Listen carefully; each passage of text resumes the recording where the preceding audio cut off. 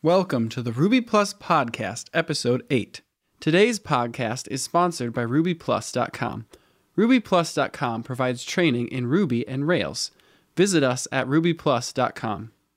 Creating a Rails 5 API-only JSON API app by Sasa Jovanic.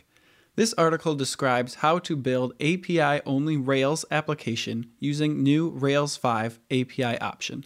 Further, Sasa explains how to follow JSON API specification in your code and how to test your APIs.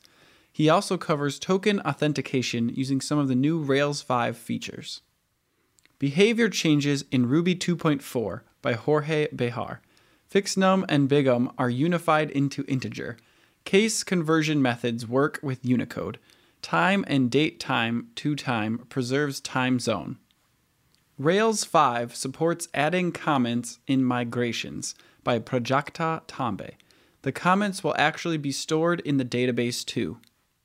Rails 5 adds another base class, Application Job for Jobs, by Hitesh Rawal.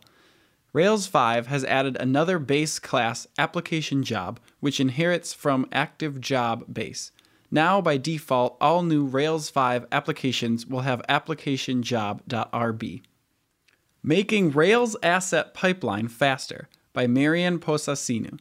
We all know that for a rather large Rails app, where the front end is quite stuffed, the asset pre-compilation and, more importantly, development mode changes are far from instantaneous.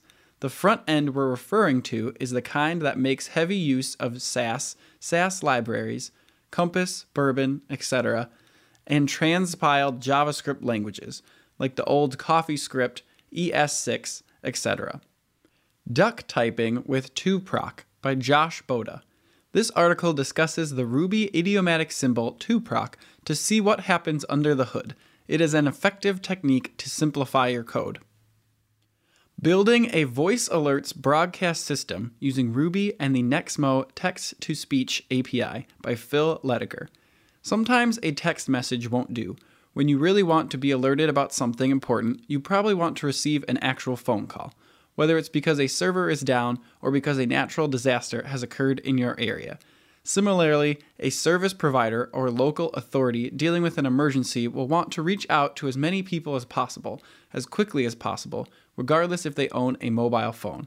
This tutorial adds a voice alerts broadcast system to an existing app using the Nexmo text-to-speech API. It allows people to subscribe to voice alerts for their postcode. Implementing Action Cable and Active Job in Rails 5 by Tonatiuh Nunes. Have you checked Action Cable in Rails 5? It's a nice addition that integrates WebSockets to Rails. In this article, Tonatiuh Nunes shows how to implement Action Cable with Active Job. Active Job is a framework for declaring jobs. UI tests with Capybara in Ruby by Raymond Cujo. Your Rails web application should work every time, for every user, on every browser. Here's how to use Capybara to mimic how a user would locate web elements in your app. Rails 5 Release Candidate 2 released. Rails 5 RC2 has been released with a lot of bug fixes and polishing.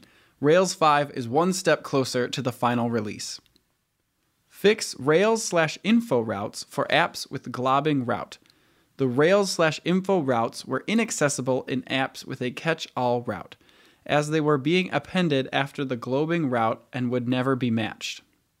Fix DB structure load silent failure on Postgres SQL error. The DB structure load task silently failed if there was any SQL error, but with this commit, it will now report the error. Improved DB structure dump.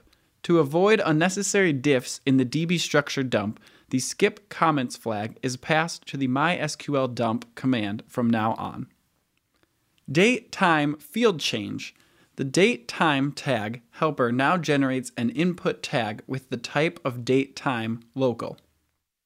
Please check out the podcast section of RubyPlus.com for links to all the articles mentioned during this Ruby Plus podcast.